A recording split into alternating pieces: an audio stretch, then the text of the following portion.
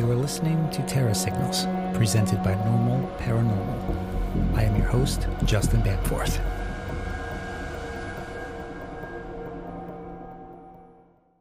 Beth O'Brien and Michael Brown are two very good friends of mine who have been active in the paranormal community for quite some time. The two of them have an extensive history of investigating both private residences and public places as they counsel others who deal with this phenomenon on a regular basis. Now, coming from a background of interest and even first-hand experience, Michael Brown is no stranger to hauntings because, well, he actually resided in one in the early 2000s. At that time, he discovered that there were real teams of people professionally documenting this stuff. So he joined the well-known East Coast paranormal group, South Jersey Ghost Research, which is where he eventually met Beth O'Brien. Now, Beth saw her first spirit when she was just 4 years old and has been seeing them ever since. She's a Reiki master, a certified hypnotist, an ordained minister, and an end-of-life doula. But it's her keen intuition as a formally trained psychic medium who has learned how to develop those abilities and use them to help others, which is what we will get into tonight. And that in itself is ironic because Michael's approach to the paranormal, at first, was strictly tech-based. He had never met a legitimate psychic or medium, so he simply didn't believe in that aspect. But the more he investigated, the more he seemed to see, hear, and feel things that he couldn't explain, and were also validated by the equipment that he was using at the time. Well, all of that helped him to become a believer, and also realize that he himself had an intuitive side. And now the two of them use these psychic abilities and various pieces of high-tech instrumentation to document the evidence that we will look at tonight from 10 years of cases to demonstrate that there is, in fact, something going on in this unseen realm, or what we call the paranormal. And with that very long, but equally important introduction, I am pleased to introduce these extraordinary individuals to the show. Beth O'Brien and Michael Brown, thank you again for joining me. You're welcome, and thanks for having us. Yeah, thanks, Justin. This is awesome. Yeah. Of course. Now, I understand both of you are also currently studying to become shamanistic practitioners. Is that correct? Correct. That's correct. Yeah. Man, you just keep adding things to your resume, huh? You're always learning and growing. This paranormals and spiritual stuff, it's never gets old. There's always something new to learn. What was your very first experience of the paranormal and its impact on you? Oh, well, my first experience was, I was, like you said, I was really young. I was, around 4 or 5 years old, and I saw my great-grandfather. We were over at my grandmom's house laying on the couch and described what he looked like as he actually had red hair too. And my mom said, no, there's no way, because he died before you were born. I'm like, well, why is he laying there on the couch? So that was my very first experience. And then I didn't have another experience until I was about 11 years old. We had moved out to Tabernacle, New Jersey. And I saw a Native American girl at the end of my bed. She was probably around 8 years old. But I was scared to death of it then because I didn't know what it was. And, I thought someone was in the house, And my dad, I would cry and scream because I always felt like there was somebody in my room. And he would come running in and there was nobody in my room. So that was my first two experiences that I've had. And then off and on, happened off and on through the years, mostly when I got older because I was afraid of it. Until I understood it more, then more experiences would happen. So that's my early experience of the paranormal. Yeah, what's interesting just to add to what she said about seeing this Native American spirit as a child. I'm not sure if you mentioned that your mom also saw a Native American in the house as well at a different time. She saw a full headdress. Yeah. Chief standing at the foot of her bed, and she was frozen and couldn't move, and she was awake. But she doesn't like to admit it. Yeah, and what's interesting about that is we were researching the land because the land where she lived in Tabernacle was just interesting. And so we looked into it a little bit, and I found out that she lived just off of Oakshade Road in Tabernacle. And that was actually one of the borders of the Brotherton Indian Reservation back in the day. So, and there are a lot of mounds, interesting-looking mounds around that area. So yeah, it was interesting that you see Native Americans, and there's actual documented evidence that the Indians literally lived there in that neighborhood. Interesting. Yeah, that is very interesting. Well, I mean, Michael, you talked about, or in the intro, we talked about you living in a haunted location. But prior to that, had you had any experiences? Actually, no. I was always interested in the topic.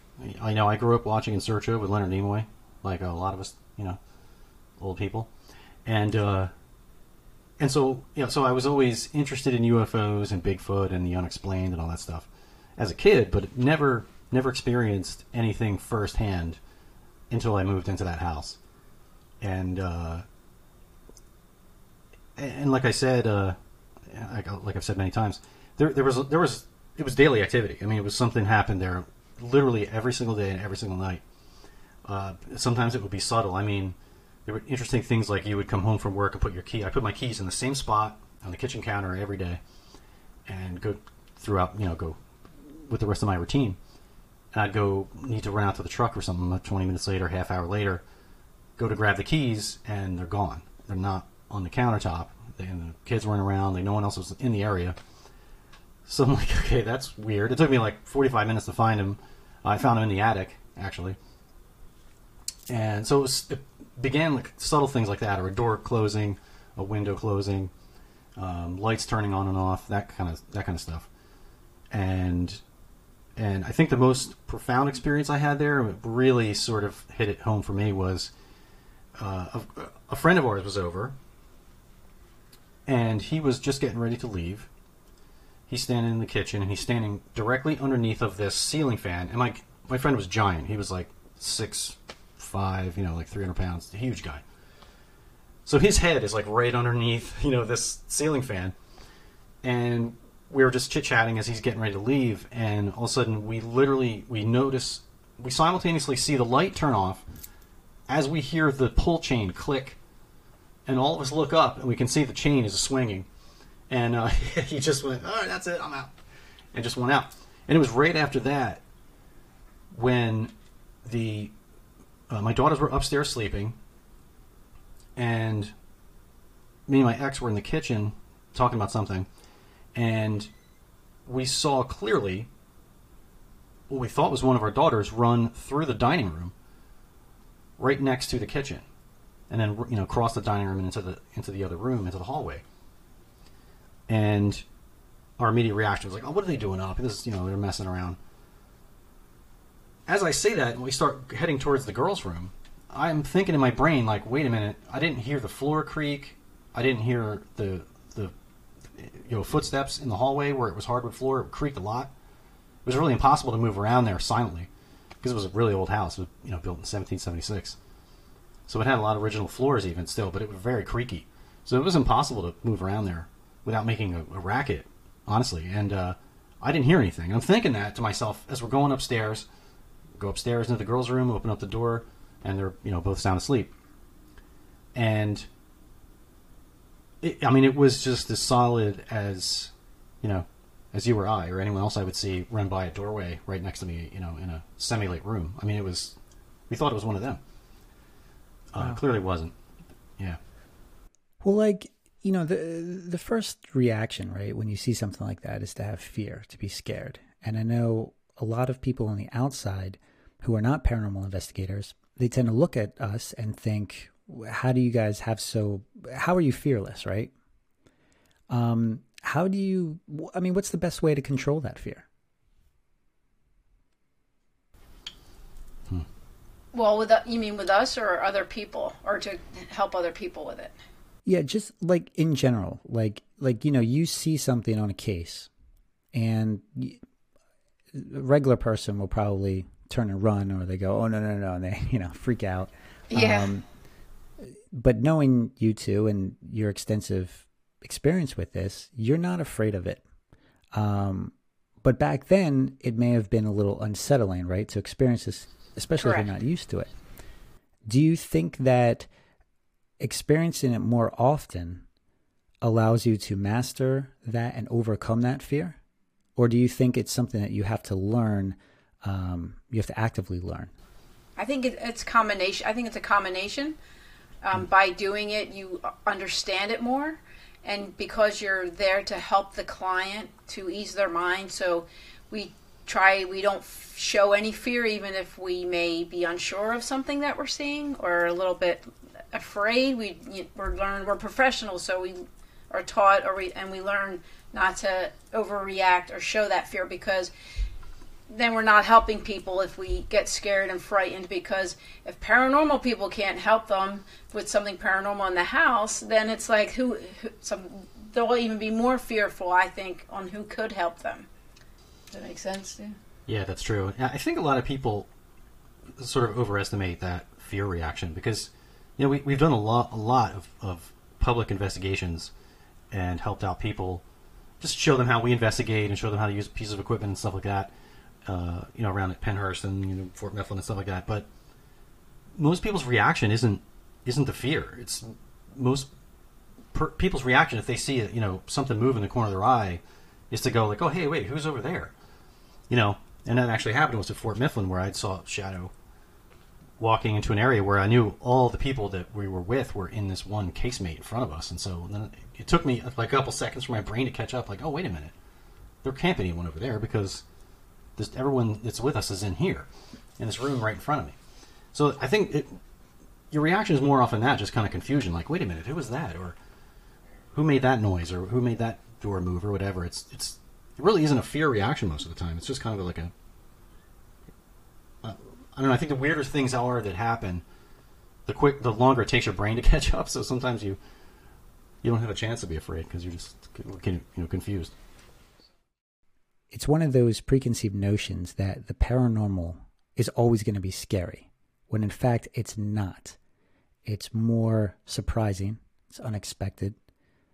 But you guys have handled a lot of the more scary cases, as we would describe them as, the intense cases, the, dare I say, demonic and inhuman cases, right? Yeah, we've done a few of those. Yeah. And they are scary. I think people are fearful, especially when they say, if they don't understand it or know what it is, then people can be afraid of their house being haunted or what's in their house, especially, and that's the reaction. They are afraid of it, I think. I think they're afraid of it. I think it is fearful for some people, or they wouldn't be calling us and asking for our assistance. Yeah, you're right. You're right about that, yeah. There's different types of hauntings, which a lot of people don't realize, right? There are, for those of you unfamiliar with the certain terms, there are things called residual hauntings, intelligent hauntings, and then these more negative ones. Why do you think these negative cases or inhuman cases occur? And are those two classifications between like demonic and inhuman, are those entirely different? Well, I believe the demonic ones or negative cases, it has to do with sometimes when, we're younger and we dabble into Ouija boards or we dabble into witchcraft. And a lot of times when you dabble into those things, you don't know what you're doing. You invite negative stuff in. We find out most of the time, 99% of the time, you create your own negative energy and your own negative entity by the life you're living. And then you feed on it. If you're living a bad life, if there's drugs, alcohol,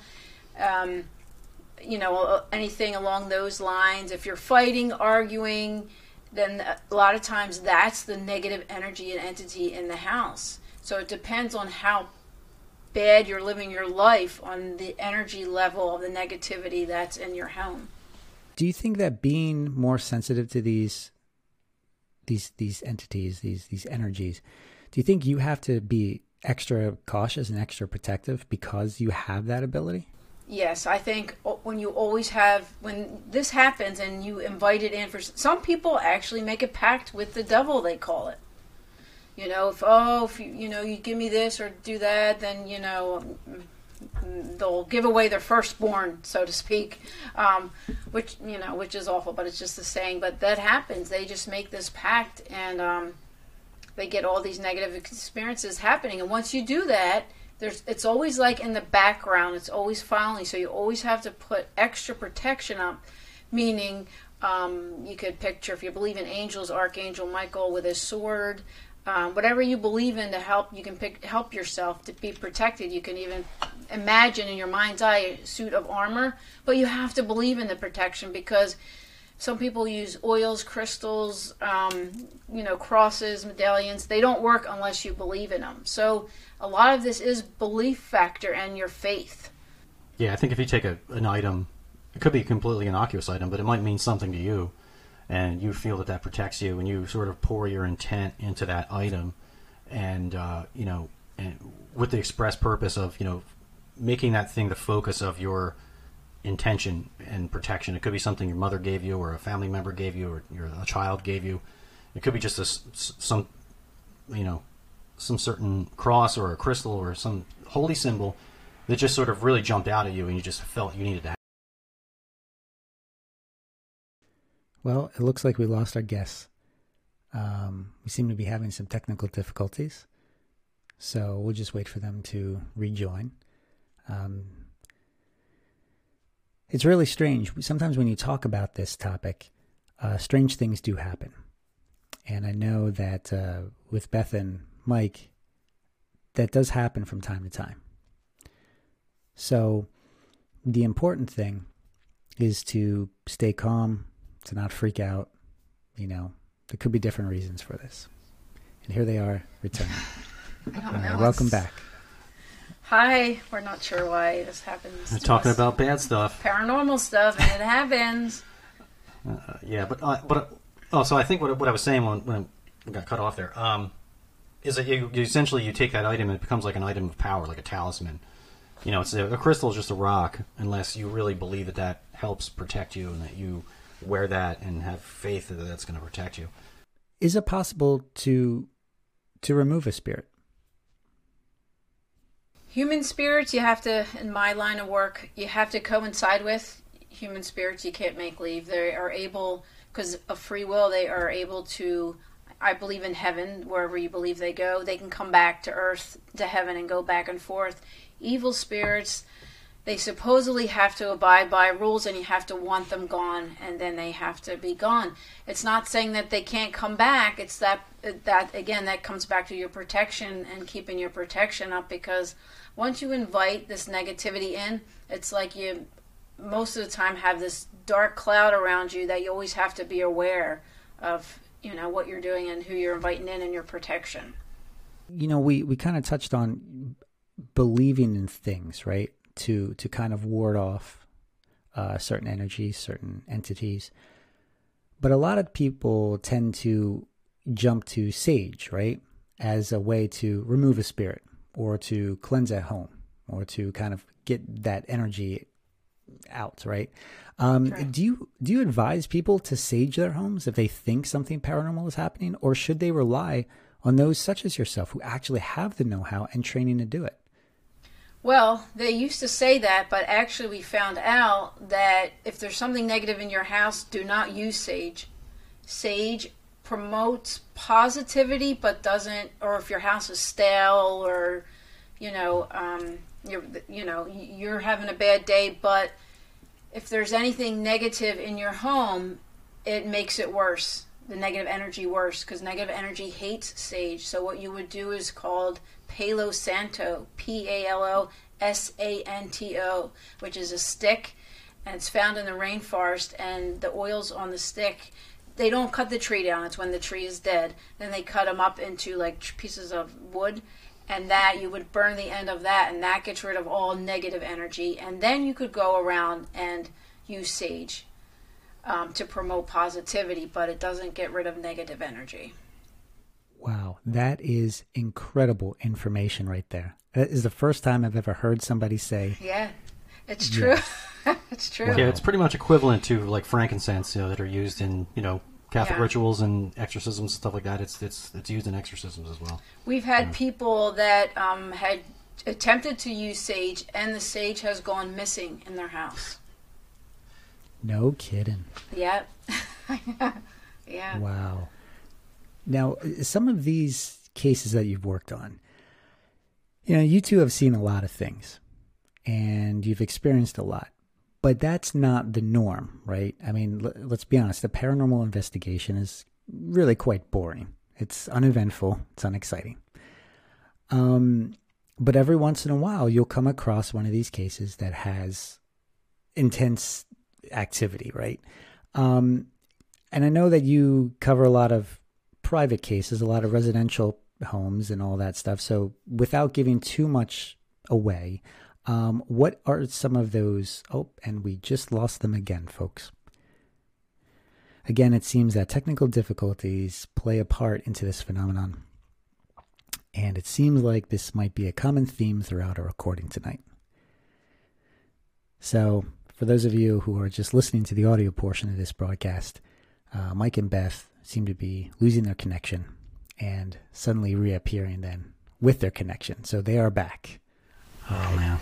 So, all right. So without missing a beat, welcome back. I was just informing the audience how sometimes these things tend to occur. When we talk about certain topics, certain malfunctions tend to happen, certain electrical interference. Sometimes, even when you're listening to this, weird things may happen. So yes, listen and beware. But what we were just talking about before you left is some of the more interesting residential cases that you guys have covered. Can you share some of them? Can you go into detail without going into too much detail and exposing them? You want to start? Like, give us an idea of maybe some of the more interesting cases, or maybe some of the cases you're working on now that have interesting aspects that you've never seen before, or those things that make you go, that's really peculiar. Not quite sure what to do with that.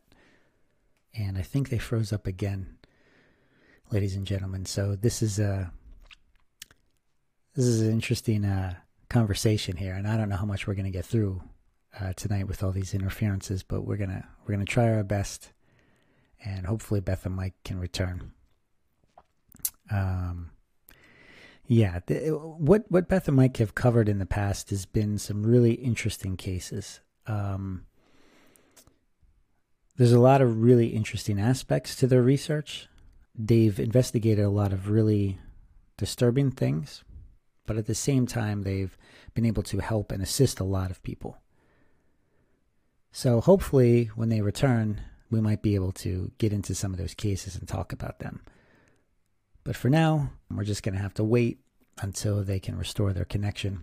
Mike Brown also hosts a podcast, and I know some strange things have happened when he's been in the midst of interviewing guests on his end for his show. It's called The Bunker, which I highly recommend. It's an excellent, excellent show.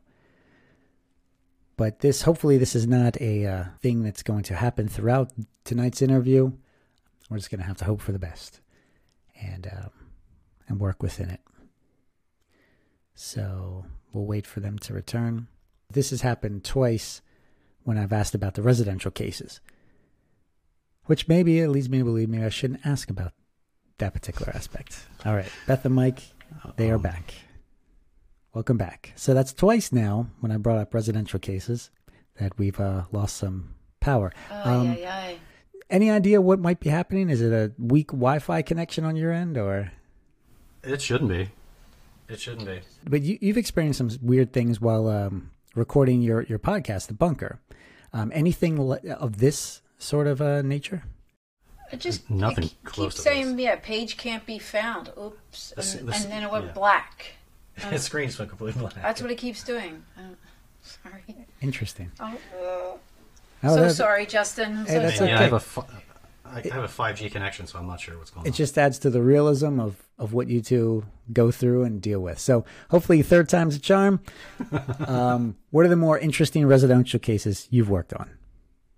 We went on this one residential case where the woman called because she said that cats keep getting into the bed with her. So we went out there and I actually had to physically get in the bed with her. And she started off with a total stranger under the covers. And then all of a sudden she's like, "They're in the bed. Can't you feel the cats all in the bed? They're crawling in the bed." And I didn't feel any cat at all.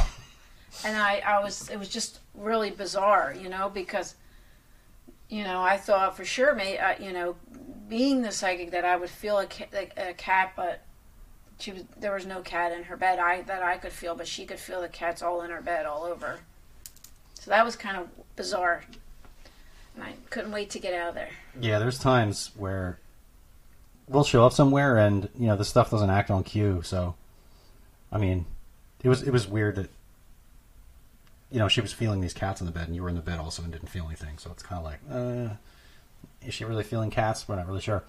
But a lot of times, people contact us. We go out there and nothing happens.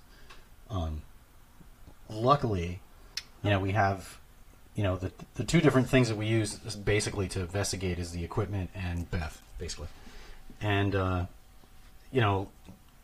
she'll usually come up with some information. Something useful we can go with. It's a relative, or it's this man who looks like this, or this kind of woman that looks dressed like that. Some kind of detail so that we can at least go with it. But a lot of times, the equipment is just sitting there and nothing happens. Oh, and another case, we won't mention names, but we were at the Hinsdale house doing it was a private investigation. Oh, okay. And we physically watched one of our members physically get pulled off the couch onto the floor. So and you could see no one grabbed her humanly, and the way she was pulled, you can tell she didn't make herself fall. It was like a yank and right to the floor from her ankle. Yeah, and her shoe was just kind of hanging on the end of her foot. It almost just got pulled right off of her foot. What are some of those more intense visual things that you've experienced while working on cases, like what you just described? What are some other ones?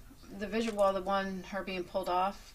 Yeah. Oh, well, we were just down the street here at the Burlington County Prison Museum, and we just went in for a day. You can pay a couple of bucks, $5 or whatever, to go in for a day tour, and we just go in with a couple recorders and a couple pieces of equipment in our pocket and just go in and investigate. So we were there one day, and for whatever reason, Beth just kept getting grabbed, over and over and over again. And we were standing, we were on I believe it was the second floor, standing outside one of the cells, and inside some of the cells they have little dummies dressed up that are in different scenes, they're sitting on the bed playing poker and that kind of stuff. We were standing outside the one cell, and Beth was curious because on the bunk there was this little cigar box, and it looked like they had playing cards in it or something like that, or postcards maybe. And so she was curious, so she just reached in and picked up the box to see what was in there. And I was looking down. I was turning on or off my recorder or something. And out of the corner of my eye, I saw a hand come out from the corner of the cell and start moving right towards Beth's hand. And just as I brought my head up to say something, I saw it go towards her hand, and then I saw her jump and pull her hand back. And I was like, I just saw that. I literally just saw that. Yeah, with your eye. Yeah. Yeah, it was see-through, illuminated, sort of misty looking, but it was clearly a guy's arm and a hand. You could see the hair.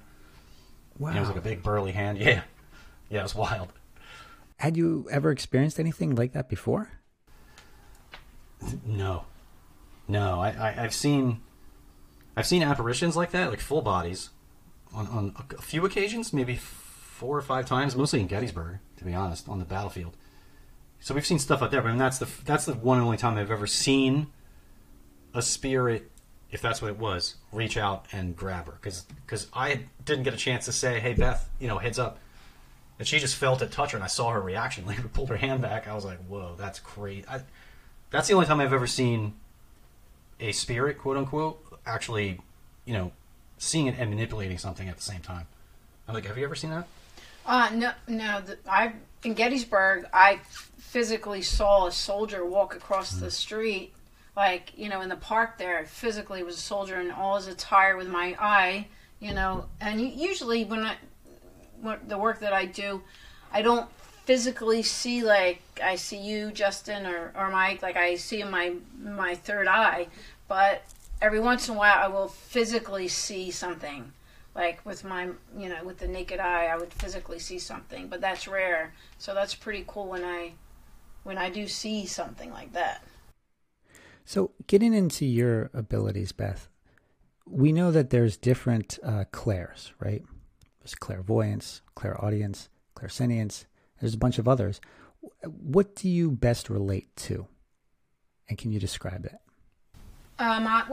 Mostly I'm clairsentience. I feel things. I'm all the clairs. Eventually, you develop all the clairs, but mostly I'm clairsentient. I can feel things. I can feel things about to happen and sense things.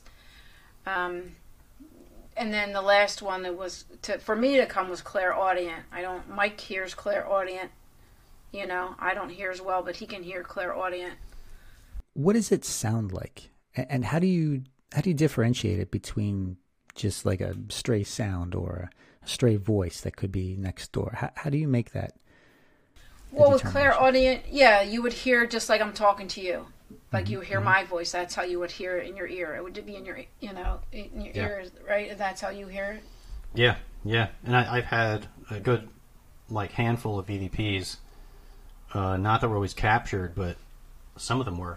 That I actually literally felt it. Like the voice was so close to my ear, I could actually feel the breath, and I could feel the person's voice, hit the side of my face as well as hear it. That's happened a few times. It's rare, but when it happens, that'll wake you up. Wow. Oh, that's yeah. But does it sound like? Is it a lower volume, or is it like a whisper, or is it? How would you describe it? And the reason I'm asking this is there might be people listening who might be experiencing this, right? But they can't tell if it's their mind playing tricks on them or if it's, a errant sound from outside. How do you make that call? Yeah, that's one of those things that you seem to just get more sensitive to the more you pay attention to it. Like, the longer you're sitting in the dark, you can't see anything. Your hearing tends to take over, and it's almost. I always looked at it like working out that muscle. And the more EVPs I caught, and the more I tried to catch EVPs, over time, the more I was actually hearing with my ear. And it does sound like a voice. It's almost always a whisper for whatever reason. We're not sure why that is, but it just sort of. At this point now, I can kind of just tell the difference. Like when I could be in a room full of people having a conversation, and that extra weird voice will pop in that others might hear or might not, usually not.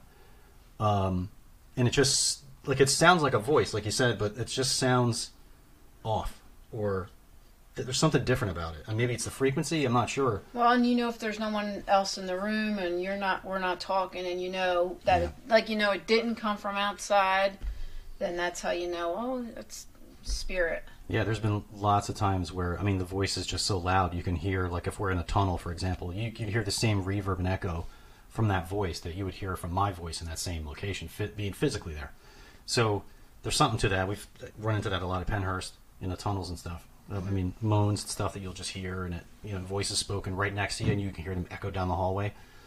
Yeah, it is like you're a trained ear. When you first, when I first started learning about EVPs, I wouldn't hear anything until it takes a trained ear to know the difference, whether it's a whisper or someone, your teammate talking, and you kind of get used to, like Mike was saying, hearing that voice or that whisper, and that it's not.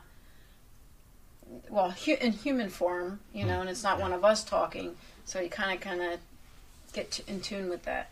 Tell me about EVP, right? What does it mean, and what have you learned with this particular technique? EVP stands for electronic voice phenomenon, and what that strictly defines is a voice that is captured on a recording device that no one heard physically with their ears at the time. So that's a kind of a thing that you will be completely unaware of, whether you're asking questions or if you're just recording your child on a swing or something. That camera recorder is going, and sometimes inadvertently you'll catch strange voices on it. But it's weird how, we've experienced all combinations of this happening. Like I said, an EVP normally is something that's recorded but you didn't hear it. The longer we've been doing this, the more that we've experienced hearing things that the recorder didn't pick up that should have been picked up, that were so loud that there was no way. Voices that are louder than us in this room should have been recorded on that recorder, but lo and behold, you play it back and there's nothing there. Those are disappointing. And we've also had EVP that a true classic EVP, you didn't hear it when it was recorded, but in review you hear the voice, and you go back and you listen to it and oh my God, this is great. And then the next day you go back to listen to the same audio file and the volume is halved, without editing it, without messing with it or doing anything. So I'm not sure how EVP works, how it ends up. I mean, we were always told in training, like it somehow just imprints a voice on that recorder, because if there's a physical voice in the room that's audible, and you have average hearing, you should have heard it and it should have been recorded. But that isn't always the case, and we're not really sure why that is. Why sometimes, you could have a bank of recorders, 3 or 4 of the exact same recorder sitting in a room, recording like you're doing an EVP session. You play it back, and 2 of the recorders have a voice on it, the other 3 don't. So I don't know how that works, but yeah, that is really fascinating, right? It seems it's weird that like EVP, whatever we think we know about it, something happens and it kind of changes our previous thoughts. And then we have to kind of rewrite everything and think, okay, well then it must be this, right? Because yes, there's that argument that the voice imprints itself on the recorder, but then there's the argument that, well, maybe it doesn't, because like you mentioned, you hear an audible voice in the room and it doesn't pick it up. So it's also like bypassing the recorder too. This is such a peculiar aspect of paranormal investigation. And you've supplied some examples of this, some of the best EVPs that you've recorded.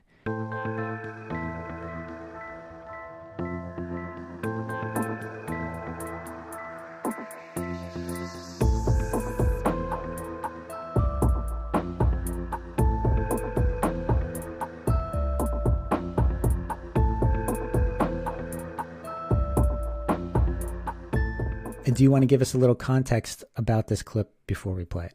Sure. My dad passed away in 2019, and my parents had a reversed mortgage, so it was a 4-bedroom home over an acre land in Tabernacle. My dad had a 6-bed garage built in the back for his antique street rod cars, and my dad passed away, and then my mom had to go into a nursing home, so we had to pack everything up and get everything out. We had only like a few weeks to get it out. So I figured, I'm like, well, first rule of thumb, you never investigate your own house. But I figured that they're not living there anymore, it would be okay.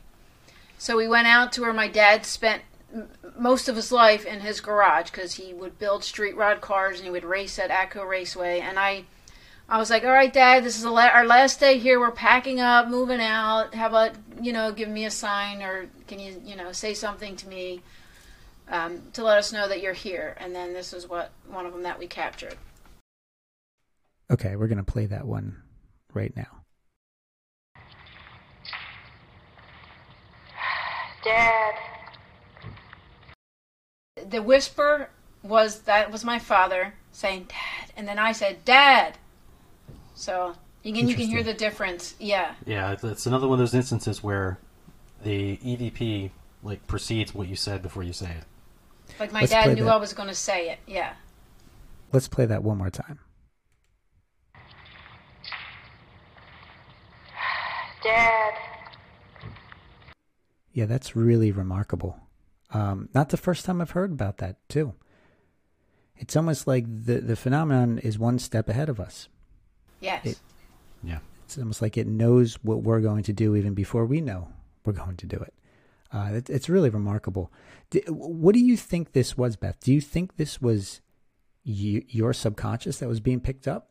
Or do you think this was your father? Or do you think this was something else? I believe it was my father, but can I prove it? I don't know. Because the recorder picked it up, so it's like you don't know. I could sense his energy was there, obviously, and I felt it was his spirit. But that's the thing with paranormal; you can't prove it. Yeah. But it's interesting, yeah. If your recorder can pick up your thoughts, I don't know. It's just weird. Yeah, let's play this one more time.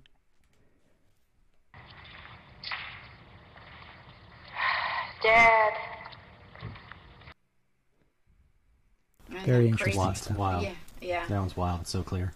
Now, you have another one from the same location, right? And I think this one is titled Gold and Silver. Mm-hmm. Yes. We were in the basement this time. There was so much stuff we had to clean out. And back in the day, you're probably too young, Justin, but Boscov's department store used to give like free gifts out if you bought stuff. So they gave us, my mom, this big suitcase of fake silverware. So, and it was like plated, with silver or gold plated. You can chip it off with your finger. Yeah, it's like gold paint, basically. And my sister thought she found the jackpot, but it was fake. And it was fake. And at that time, it was only Mike and I down there. And, we were packing it up, and that's when you hear... Yeah, so in the clip, Beth is like showing me the silverware set and explaining to me that, oh yeah, Kim found this and thought it was, the jackpot or whatever. Yeah. And then you hear them say, someone say, my dad or spirit. Yeah, what I like about this is the EVP overlaps me talking, Beth talking, so you can just hear it, like it's a self-proof that it's definitely not Beth, and it sure as heck isn't me, and we're the only ones on the property at that time. So yeah, it's interesting. All right, I'm gonna play the clip, Gold and Silver. Fake. It's plated. We tried. See how it bubbles? Man, if you can do that, it's just golden silver. I know. That's the other night. Remember, Kimmy found it. She's like, "Oh my god!" I'm gonna play it one more time here. It's fake. It's plated. We tried. See how it bubbles? Man, if you can do that, it's just golden silver. I know. That's the other night. Remember, Kimmy found it. She's like, "Oh my god!" Yeah, but. Yeah, so the gold and silver is a voice that, is like out of thin air. Yeah, this is it's very clear. I mean, yeah, and sometimes EVP works that way, right? When two people are talking, the EVP will be in the middle of the conversation, and it'll say something like this. That's why I like this clip. It's a perfect example of that. When you first heard this, did you jump to the conclusion that, maybe it was one of us, or how do you, determine? Yeah, because it almost sounds like me, but how can I do that and talk at the same time? Yeah. Like, it almost sounds like it could be me, but then I'm like, well, I'm talking as it's talking over me. So, and I never said those words, because you hear me talking throughout the whole time. So, I don't know, it's crazy. Yeah. Yeah, this is one of those remarkable clips that, how do you explain it away? It's you can't explain it. Yeah. Unless you are one of the most amazing ventriloquists on the planet, it's really difficult to write it off as such, right? I'll add that to my resume. Yeah. No, that's yeah. All right, let me play this again here. We tried. See how it bubbles? Man, if you can do that, it's just golden silver. I know. That's the other night. Remember, Kimmy found it. She's like, "Oh my god!" Now, let me ask you this: in that recording, you hear these weird beeps, right? This weird feedback. Do you know what that is at all, or it's like right as the gold and silver clip, or right as the voice says that, there's this little high pitched. I don't know what it is. I don't know either. You hear? I know what you're hearing because I hear it too. I can't explain what that is. I have no idea what that is. Do you find when you're going over evidence and you get a voice or what you believe is a voice, do you find a similar notion where there's this weird feedback with the electronics? Yeah, sometimes. Sometimes, yeah. All right, let's move on to the next one. We're going to do That Was For You. Do you know which one this one is? Yes. This one is from the Center Life and Balance in Medford, where Beth has her office at. And we were doing a public investigation there, the first one ever, I'm pretty sure. And we had quite a few recorders going that night, but it was incredibly active EVP-wise. We caught over 40 EVPs in probably 5 hours. I think it was 5. That's with everybody, collection of to all. 6 hours. A collection of all of us. Yeah, maybe we probably had, I don't know, maybe 10 to 12 recorders total, probably. But a insane amount of EVPs, and from one location that is, I mean, it's basically this old house that was converted into offices, and it's a whole bunch of holistic practitioners in there. So there's other mediums there, there's psychics there, massage therapists, acupuncture, there's a store, like all that kind of stuff. So I don't know if any of us really expected for it to be that active. I mean, we've had a lot of crazy experiences there, just us, like chairs moving and stuff, and we smelled like a turkey dinner being cooked in the house one time.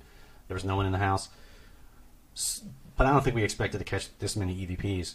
And this clip is interesting, and the reason I picked this one is because you actually, in the very beginning of the clip, you're going to hear a REM pod going off. So you can hear the REM pod's being activated, and then it goes off for a couple of seconds, and then a voice comes in right after that. Kind of, it sounds like explaining what just happened in a way. What is a REM pod?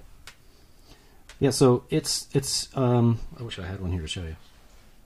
I don't have it. It is REM pod stands for radiating electromagnetic, and what it essentially does is it radiates its own little sort of EM bubble around the antenna on the top of the device. And if something that can conduct energy breaks that field, it will actually alarm, and the lights and an audible alarm will go off. And the closer to the antenna that the disturbance gets, the higher pitch and the more lights actually activate. So it's it's almost like a trip sensor in a way. You can put it in a room, and if you have to be careful with them sometimes, because walkies will sometimes set them off. The newer ones seem to be more shielded for that, but the original ones a lot of other things would set them off, so you have to be careful about false positives. But I think the newer devices are more dependable. So if essentially you don't see anybody near the device, there's no animal, there's no person near there, and it's going off, then you have some sort of strange disturbance. Something is disturbing the electromagnetic field. What it exactly is, I'm not sure, but you'll hear the REM pod on this recording, and then you'll hear the EVP after that, right? Correct. Okay. All right, let's play this.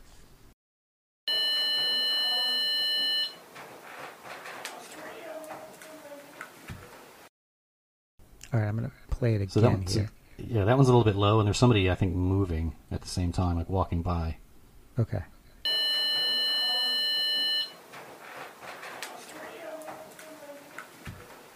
It's kind of the whisper at the end said, "It's for you." Yeah, it sounds like I said that was for you. That's what it sounds like to me. It's not as clear as the other ones. Like, Yeah. that wouldn't be considered a Class A, but you could hear at the end, it's like, "For you," or something. Yeah. Explain the classification. Like what we heard earlier, that would be like a Class A EVP, That would right? be, yes, that would be Class A. There's Class A, which means that there's no doubt that you heard what it said. There's no explanation. You can explain it. It's, either yes or no. You heard what it said. Class B is, well, maybe it said this. Well, it sounds more like this to me. Yeah. And then Class C is, you throw it out. You can't make it sense of. No one can hear anything. Or, which is weird, sometimes one person can hear it, and like Michael sent me EVPs, and I'm like, I can't hear what you're hearing. I don't hear anything. So that's another weird thing. Or I'll do the same thing, and I said, did you hear that? I'm going to send you this EVP. You heard that, right? And he'd be like, I didn't hear anything. Yeah. So that's how. Yeah. That's how that works. That is weird also. I don't know why one person can hear something and another person can't. But I think this, you can hear it's faint at the end, but you can hear it All right. a little bit. Let's play it one more time, and folks, try to listen. What Beth and Mike have interpreted to be is "that was for you." See if you can hear this.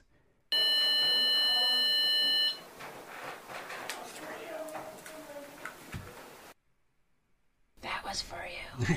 Sounds like. A creepy voice.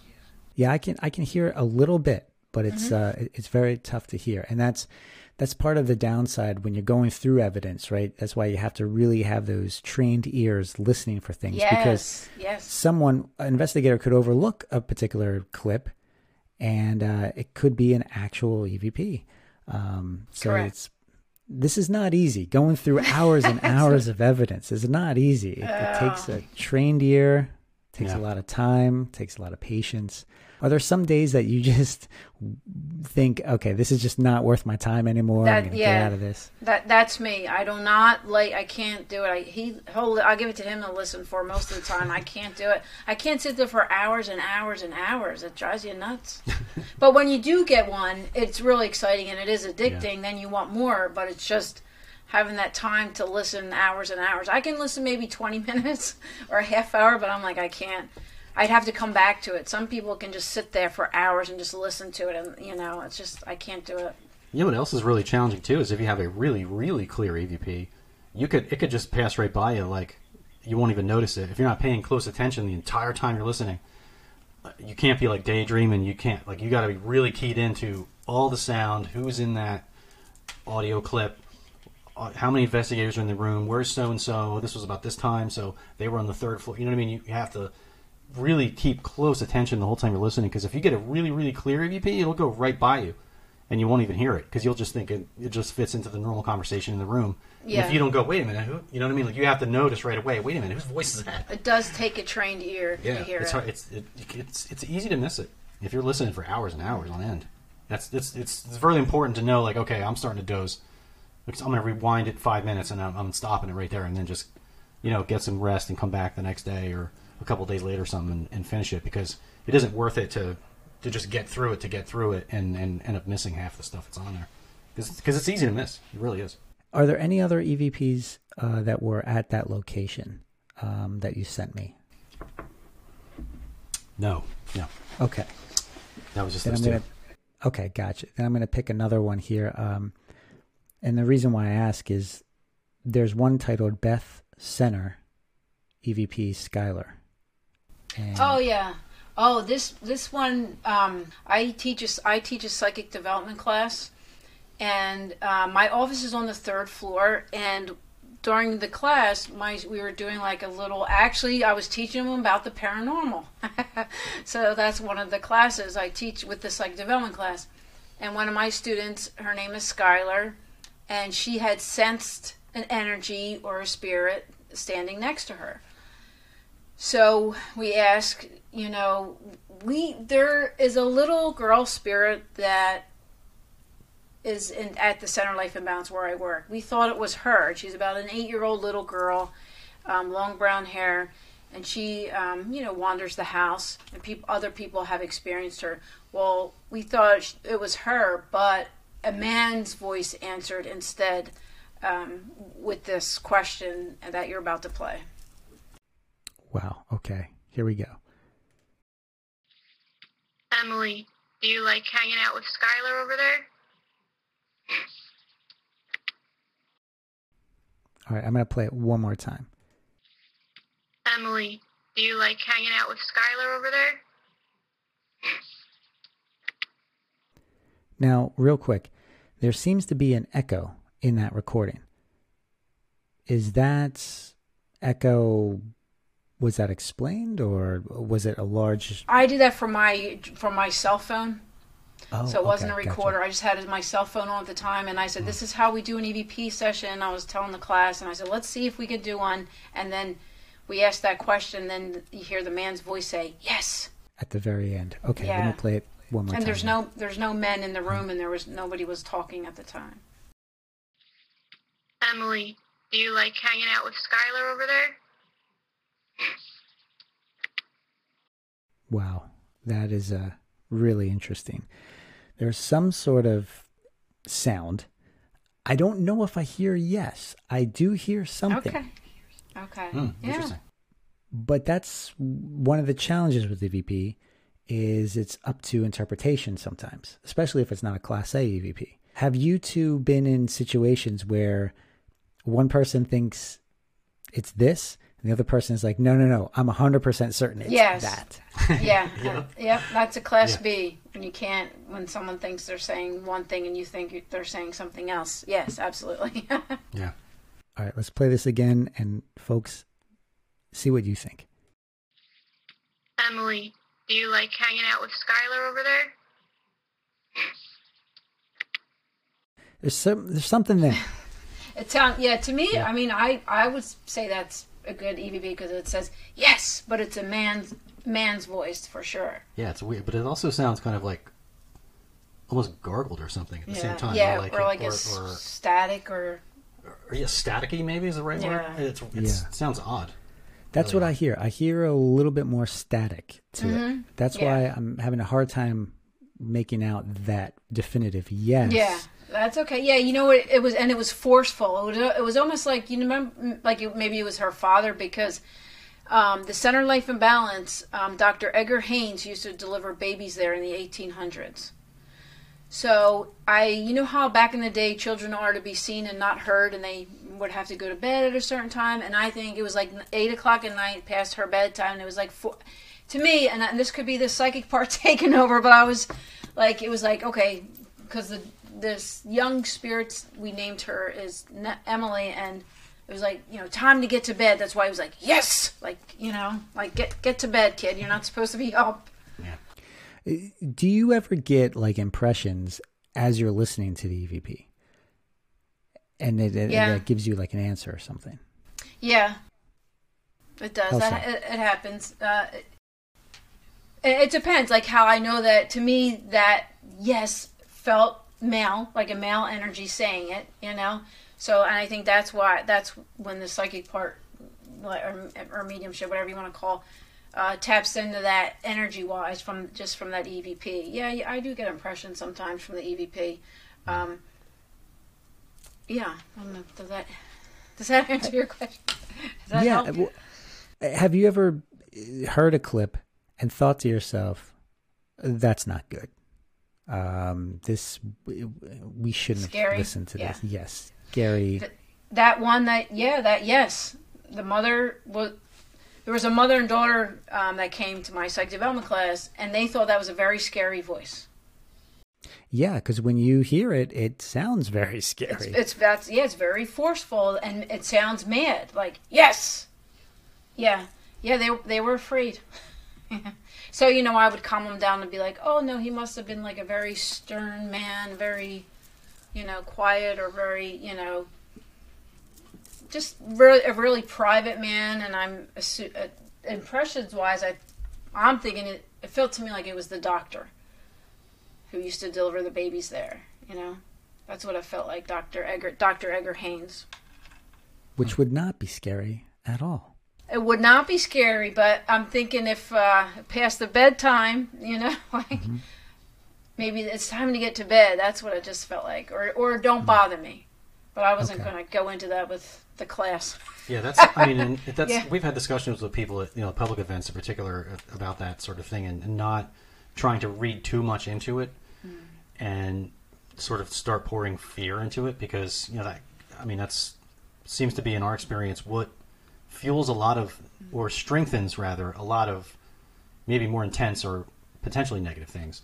The more fear that's put into that place or that situation or that entity or that situation, it just makes everything worse.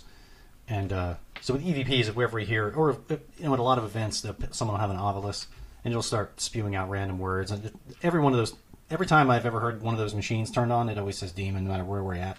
So when people hear that and they get upset, it's like, no, you can't read too much into it, because until you start getting multiple pieces of evidence piling on top of each other that are corroborating each other, then it's like, okay, now you have a better idea what's going on. But that device that you're referring to, called an ovilus, right? Yes. How does it work, for those who may not be familiar? I have no idea. No idea. There's like a word bank in there, and supposedly based on, I'm not sure what sets it off. I'm thinking just differences in the environment, temperature and EMF and stuff like that, triggers it to like pull words out. And I mean, can it be used to communicate? I guess it's possible, but I mean, we really haven't messed with that much. It's been very rare that it ever said anything that was really poignant or like a direct answer to a question, for example. We've had a lot more success with just recording and just catching EVPs. Are there any pieces of equipment that are pretty much worthless or are overrated on investigations? You see them during the public ghost hunts that people just should not use. Are there any of those types of tools out there that maybe you'd steer people away from using? Ovulus. The Ovulus is one of them for sure. We tend to stick to the more basic, just atmospheric things. Like EMF sensor, humidity sensor, temperature sensor. Different motion sensors are good.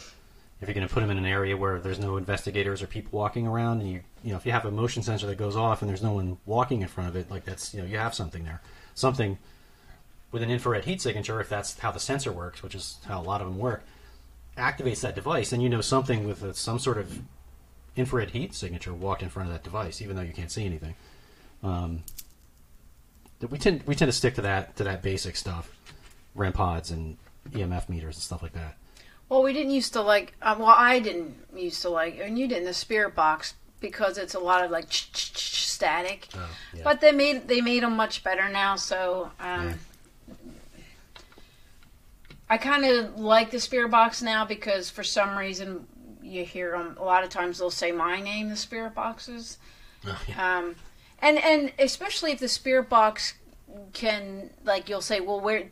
Can you tell me where we're at? And they'll mention the house that you're investigating. So stuff like, so sometimes you're like, well, maybe it is working, maybe it is real. Yeah, those are the original versions were very difficult to. And they work by radio sweeps. Radio waves, yeah. Radio waves. The original ones, it didn't have like noise gates on it and stuff like that, so you couldn't cut out all that static, which is super annoying. And they used to have old speakers that didn't have volume control, and it would just be loud as hell, and you couldn't hear anything else while someone was running one of those. But like you said, they're better now. And that, to me, is more legitimate than an Ovulus because that's at least picking up radio signals. And we've seen a lot more direct, intelligent answers through a Spirit Box than we have through an Ovulus any day. Mm-hmm. Yeah, and you're right. They do say her name all the time. It's weird.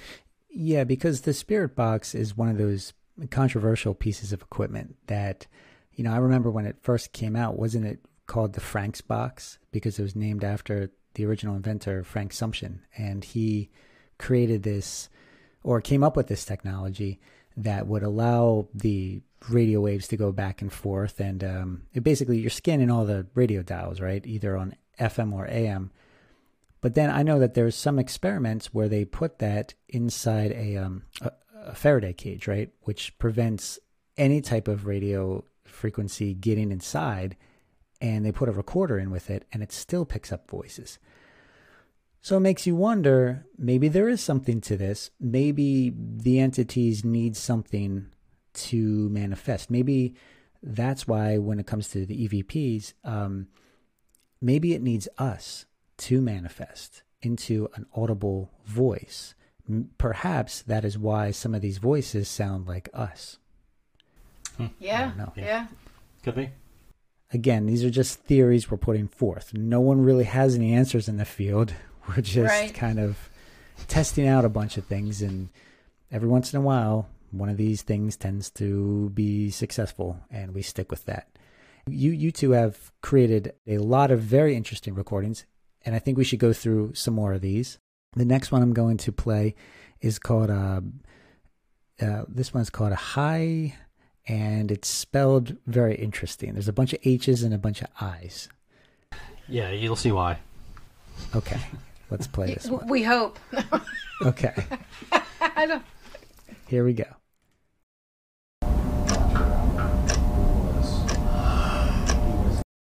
Oh, no, that's interesting. All right, I'm going to play this one more time.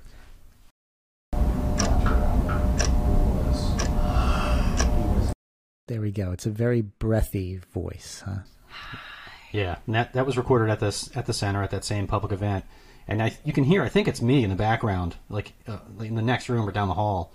You can just barely hear my voice in the background, and this was in where we usually do the classes in the living room, and it was near the clock. You can hear the clock ticking there, but that voice is like there was no one in that room at the time, so we're not really sure where that came from.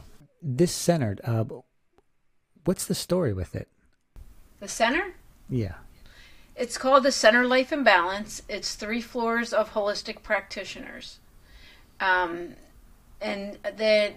also, I was saying that's where they delivered the babies in 1800, Dr. Edgar Haynes. So it was in 1800s, they delivered babies, and then families owned it, and then it was a bed and breakfast. That's why there's 9 bedrooms, 9 bathrooms.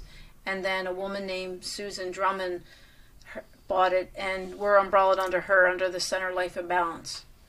If they're interested in this sort of stuff, right, and they want to go and take some of your classes, how do they know they're not going to be spooked and pick up something like this? You know, I mean, how do you take any steps? Well, do you take any steps to kind of protect somebody? Well, as you heard the saying, love and light. It's all love and light there. It's all positivity. It's all good stuff. It's all about healing.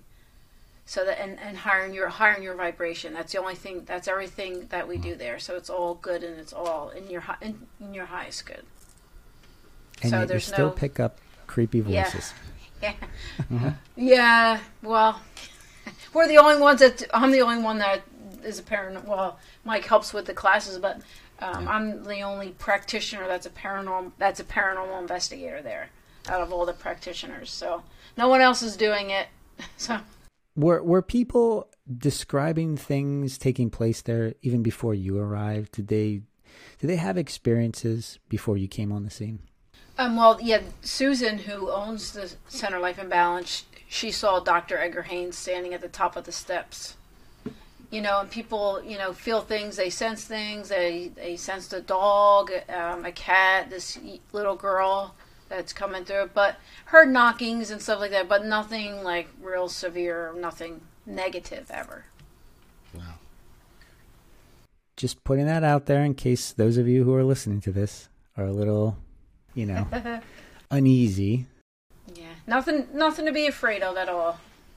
It's all good. But you must understand that some people who are not in the field, they're hearing these voices, and to them it's going to sound very creepy. Oh yeah, I agree. Yeah, this is. I mean, let's play this again. This breathy high. It's pretty creepy.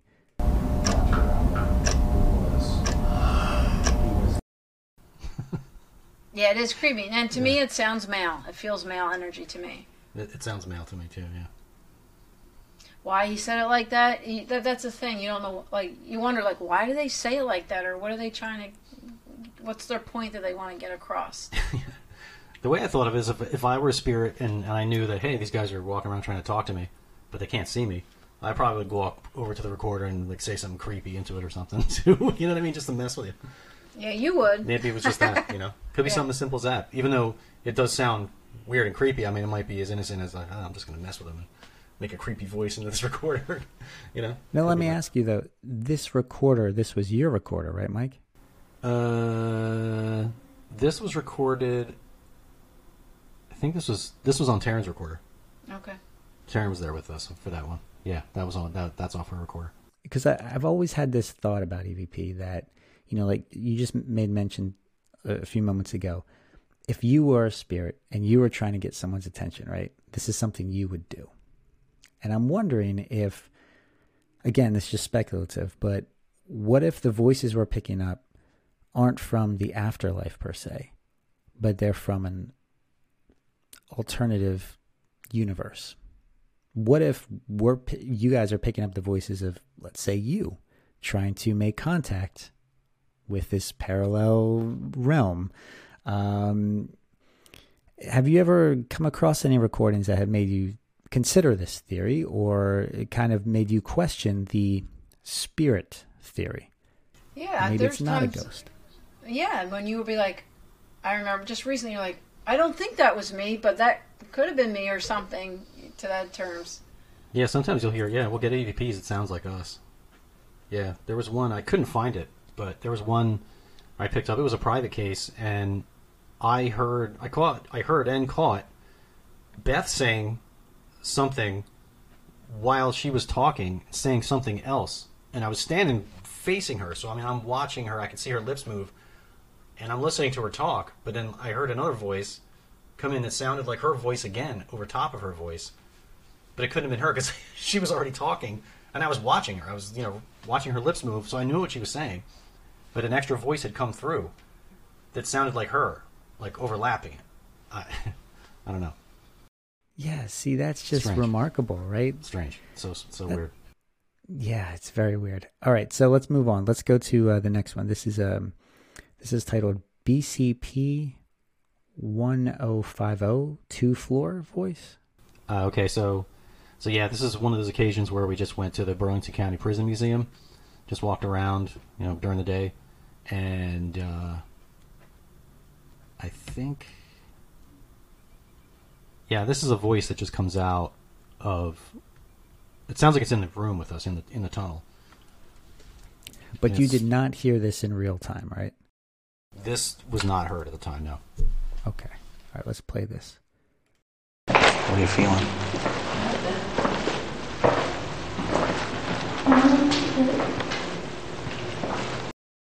All right, I'm going to play it one more time here. What are you feeling?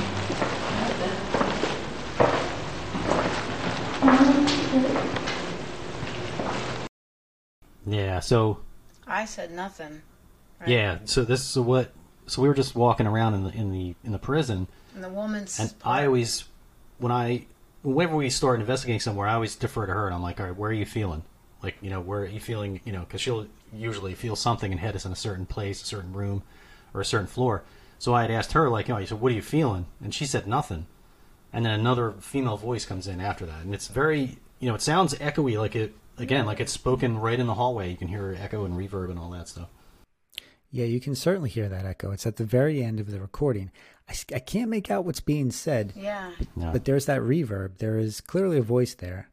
And you're saying you did not hear this in real time. It was only until you reviewed the evidence later that you picked up this stray voice. All right, let's play this again. What are you feeling?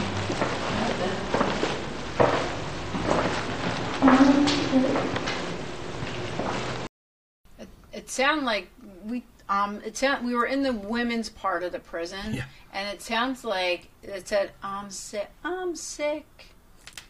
So, Mike, you're asking Beth, how are you feeling? Beth responds, and then you hear this other voice that could be saying, I'm sick. Let's give it another listen. Let's see if you can hear I'm sick at the very end. What are you feeling?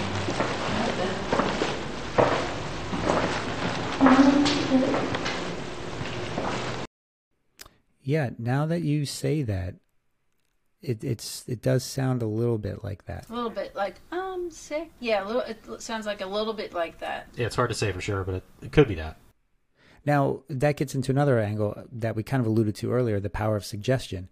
When you come across an EVP and you know that it says something, do you tell the other what you think it says first, or do you just let them listen to it and interpret it first? Sometimes if I personally think it's a class A, I'll say what I see. I'll say, do you hear him say it says this, and then I let them hear it. But sometimes if it's questionable, I hear something, but I won't say anything until I say, well, what do you think it says? Yeah, not all the time, but sometimes I'm determined. If I can hear it, then I can hear it, Justin. So that's what I do. Yeah, sometimes there's a heated debate over what it says. Oh, I bet. I bet. This is all of that both- pouring over hours and hours of recordings. It makes it a little, right. a little tense. Crazy. huh? Yeah. Don't tell me it didn't say that. What do you mean you can't hear it? Yeah, there's been a few times where I get heavily invested in something because to you it's so clear, and then you play it for the other team members, and they're like, "No, that's not what it says. It says this," and then you hear and you think, "Okay, wait." You think it says that, and you listen again, and then you hear that. So, yeah, some of them are just kind of they're very open to interpretation. Has the other person been able to sway the argument? Yeah, I think. Well, yeah, especially if you said you think it says this, and then they'll be like, no, and then you'll be like, well, listen again, and I think, are you putting that in my head because you told me that it says that? So is that what I'm hearing? You know. Yeah. So subconsciously, I put it in your head like a placebo effect that it says that. So then when you go and listen to it, you'll be like, oh yeah, I hear that now. I think that happens too. Yeah, it does. All right, let's play this one more time, and then we'll move on to the next one. What are you feeling?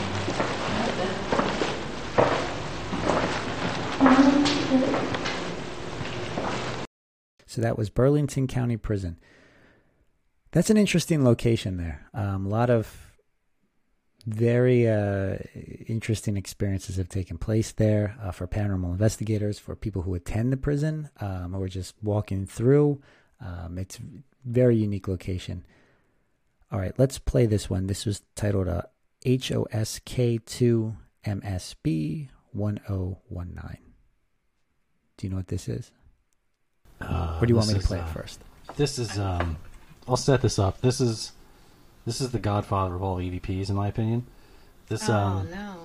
This is while we were still in training. It was one of the last places that we investigated for, to get qualified as investigators. And so we were downtown Burlington, New Jersey, at the Hoskins house, right down by the water. And we were investigating. Beth and I were up in the attic, and we were with the director, Dave Giuliano, at the time. And it was that point. It was getting close to the end of the evening. I think we were wrapping up at 11 or 11:30, something like that. And it was, it was a little bit after 10, 10:19 was the time. And, so we're just starting to kind of sit there and just tell random stories back and forth, where we're going to the diner and so forth. And Beth, at that time still worked at OBGYN, and so she had a lot of like war stories from work about stuff. And so it needs no introduction. It's pretty funny. She's talking. They were talking about camel toes, and why I don't remember. Yeah, I'm not sure how that came up in conversation. But anyway, so we're talking about camel toes, and you'll hear Dave in the clip say, actually before the clip he says, it's really funny. Once we listen to this, what kind of EVPs are we going to pick up in this conversation? And then he says, well, it's that word is politically correct. And then there's another voice right after that comes in and is clearly participating in the conversation. Interesting. Okay, here we go. This is from the Hoskins house. It's politically correct. Okay, it's very clear. Let's play this one more time. It's politically correct. All right. Would you consider that a Class A EVP? Yeah. Unfortunately, huh? I think it's pretty clear what's being said there. And again, it's participating in the conversation, and that's one we didn't hear until review. So, yeah. Yeah. This phenomenon. You never know what you're going to pick up on the recorder, and that's why I'm less likely to believe 100% that it is the spirits of dead people. It could be, but what if it's just an extension of our consciousness and we're picking it up on the recorder too? That could explain why these things are participating in the conversation. Again, this is all speculation. How do you prove this? But I just find it very interesting how a lot of the times the EVP tends to play right in with the conversation that's happening at that particular place and time. I'll be honest, Beth, it kind of sounds like you. Right, yeah. But it wasn't, right? It kind of does. It definitely wasn't you. Yeah, but I was there, sitting there, which is weird. And I've known you for a while now, and I really don't know you to use language like that, so I could be wrong. But it doesn't seem like something that I would expect you to say, let alone whisper. But again, what if you were thinking that? I don't know. So many questions with this. Let's play this again, regretfully. Here we go. This is what Mike Brown considers the godfather of all EVPs. It's politically correct. It certainly makes you chuckle. It's great every time. Certainly.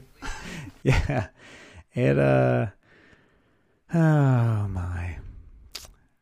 I don't know what to make of stuff like this, but hey, it's evidence. You put it out there and you let the audience decide, so. Yeah. There you have it. We have 3 more left. We have one called St. Andrews. Nobody lived here. What can you tell me about this one?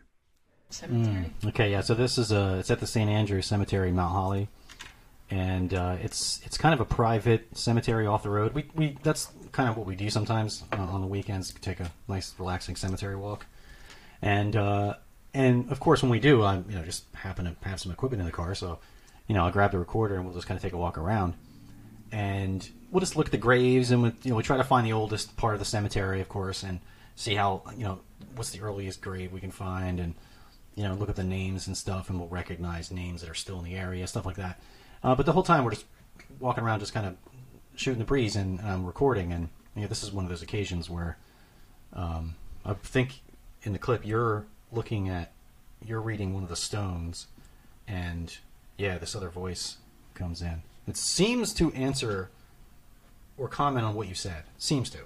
But we'll see what everybody thinks. Okay, here we go. Let's play this clip. Strange. Well, everybody dies, and that's it.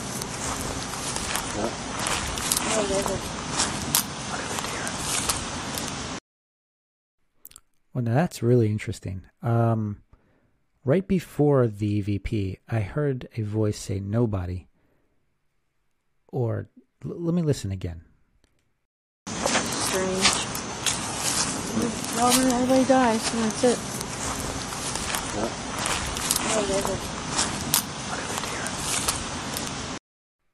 Yeah, it's almost like it sounds like a different voice that says nobody.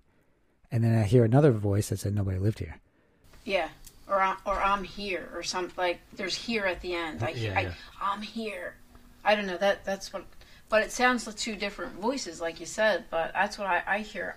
I'm here at the end. Yeah. You're sure this was not either of you? No, because I can tell that's a man's voice that I've never heard. Yeah. See, I think sometimes that helps with the EVPs, because I'll tune in psychically again with that. And it's not his voice or my voice. It's somebody that I don't know. All right, let's play that one more time. Yeah.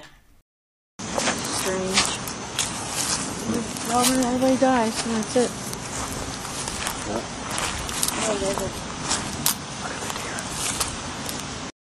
I hear, I'm here. Yeah, this is one of those ambiguous ones where it's left up to interpretation. But in the beginning, though, that's the two of you talking. You're conversing about something. Yeah, it's only us two there. Yeah. Yep. And you can hear that quite audibly. But then this stray voice is very quiet, and it's like a whisper. But when you're doing these investigations, not to whisper. That's one of the golden rules you do on paranormal investigating. Do not whisper. Right, no whispering. Yes. Yep.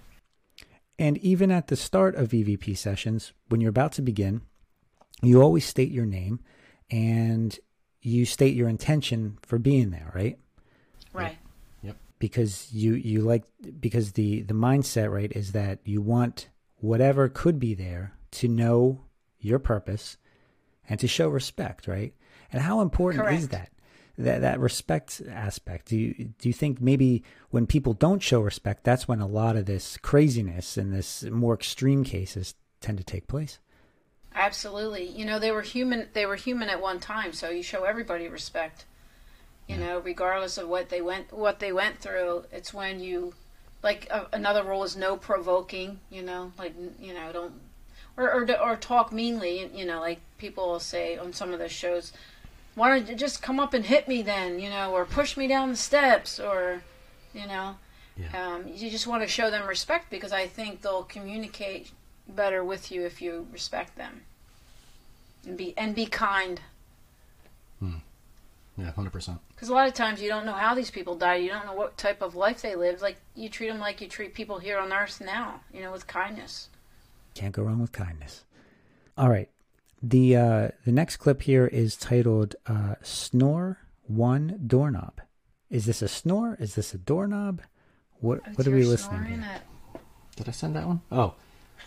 Yeah, you sent two marked snore. Snore 1 and snore 2. But one is doorknob, the other is boots. Okay. All right, so Hillview. I might actually have that recorder here. This is from Hillview, you said? No, not Hillview. Okay. It's this. Where was it I was from? using this recorder right here. That is the, was that the Tascam? Tascam. So The reason I show you that is in order to start recording with this, you have to hold down the power button for a couple seconds. It turns on, right? Then you have to push the record button here. It goes into a record standby mode. And you have to hit record again to start recording, right? Now, that's important because for both of these clips, and this was a Greystone Manor. Greystone Manor, sorry. Upstate New York. We had finished investigating. It was like 2 in the morning. We were exhausted. We finished investigating. We gather up all the equipment, and we just kind of, like, hastily throw it onto the cases in the bedroom. And as everyone's going to bed, and I take the recorder, I turn it off, I hold down the power button until it goes off, I turn off the headphones, I set it on the dresser. And what I discovered when I woke up the next day is when I picked up the recorder to start recording again after we had breakfast and were chit-chatting for a while, I noticed my recorder is on and it's recording. And I'm like, wait, what the heck? And so I go back and I review it, and I come to find out my recorder, without hearing anyone on the recording approaching the recorder, without hearing anyone push buttons, as you know, I mean, you've handled these sensitive recorders before, you can't pick this up while it's recording and fiddle with it without making a ton of noise, right? But you never hear that. But the recorder turns on, starts recording, records 3 separate recordings. So twice it turned off and then started recording again throughout the night while I'm in the bed sleeping. And so it was torturous, honestly, to listen to, 7.5 hours of me snoring loudly. But I'm glad I got through it, because a couple of the things that I picked up on was, one of them was our doorknob jiggling, and the other one was these footsteps, which we heard, which I'll get to that one when we get to that one, but it makes no physical sense. Because it was on carpet. It's carpet, and you hear them boots on wood. It sounded like going across wood floors. Oh, wow. Wow. Yeah. Okay, so let's play the first one. This is, you hear the door jiggling. And to recap, you're sleeping. You have no idea that the recorder's on. Somehow it turned on by itself or by an unseen force. And like you stated before, these are very sensitive devices. You pick this up, you're going to hear someone fumbling around just to push the record button. Oh my gosh. All right, let's play this one. This is Doorknob.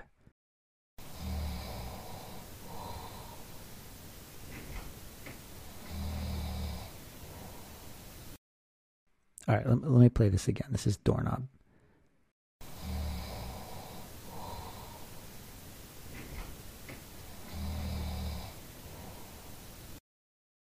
So it's very, very faint.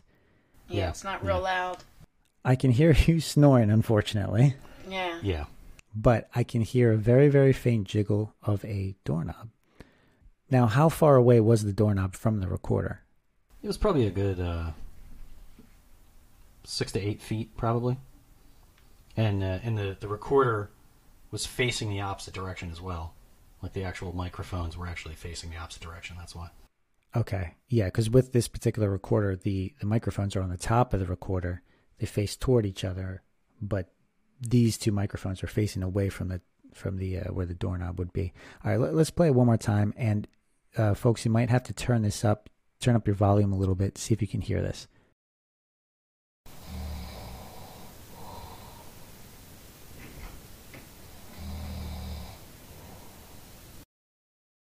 Yeah, it's very, very faint there, but it's, you can hear it a little bit, yeah.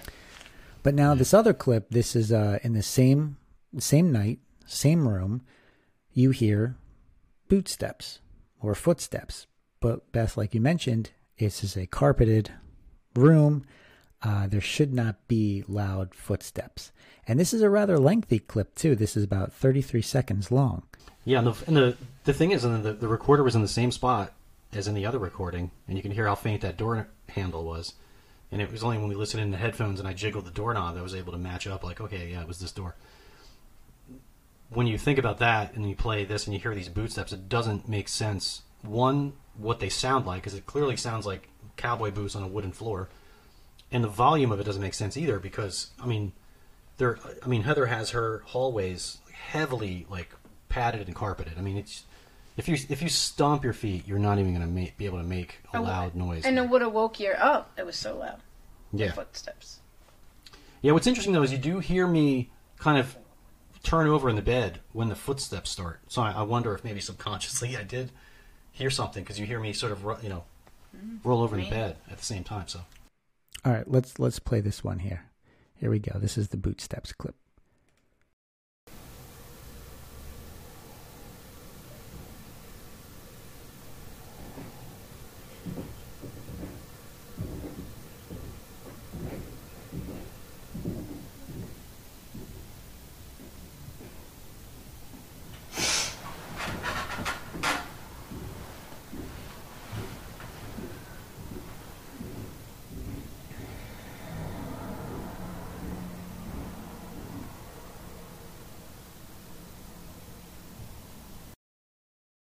Yeah, that's you certainly hear footsteps walking around. Yeah, and they sound heavy footsteps too. Like there's no way you wouldn't. And it's impossible because the whole place is carpeted upstairs. Even outside of the room, that's carpeted. Yeah, out in the hallway is carpeted. Yeah. Wow. Yep. What do you make of this? I mean, did anybody else hear footsteps? Well, people who've stayed there are our friend Heather, who owns this. It's a bed and breakfast.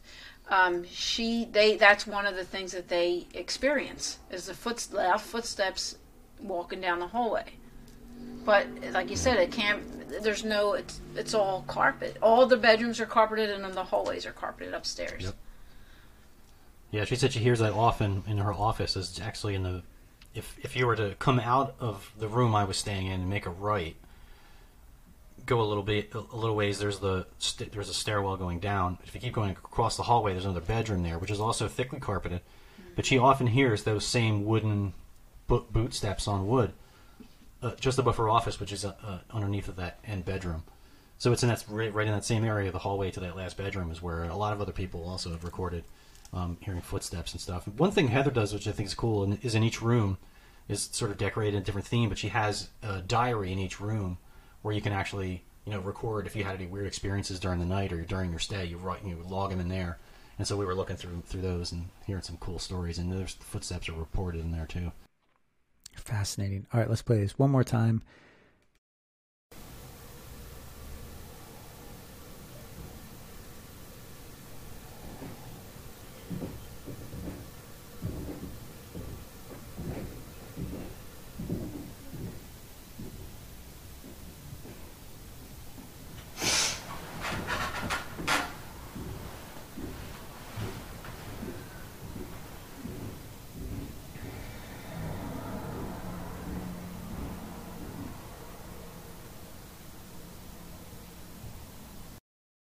Remarkable stuff.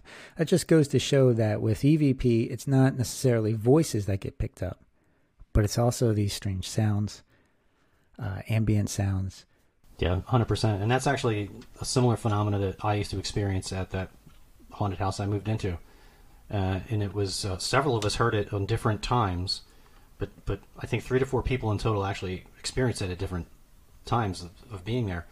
And it was the same kind of a thing, loud footsteps coming from above you that sounded like, they're almost on the ceiling right above your head. They were that loud, which didn't make sense because all the walls were plaster and all the floors were carpeted. So the floor would creak, but you wouldn't be able to hear someone upstairs if they were walking around, not at all. Because I was on the first floor and I heard them from the second floor and loudly. And almost so loud it didn't make sense. My brain was like, what the heck is going on? Where am I hearing these footsteps from? And my ex at the time was in the kitchen and also heard it. Came running in. And she's like, do you hear that? And I'm like, yeah, it doesn't even make sense. How?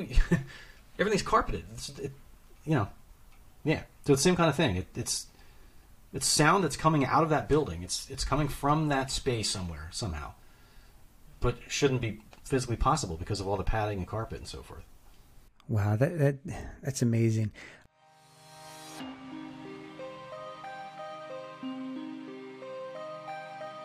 Stay tuned for next week's conclusion when we get into the photo evidence they've acquired on some of these investigations.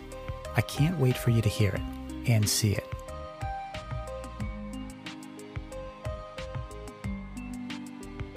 You have been listening to Terror Signals with Justin Bamforth and presented by Normal Paranormal.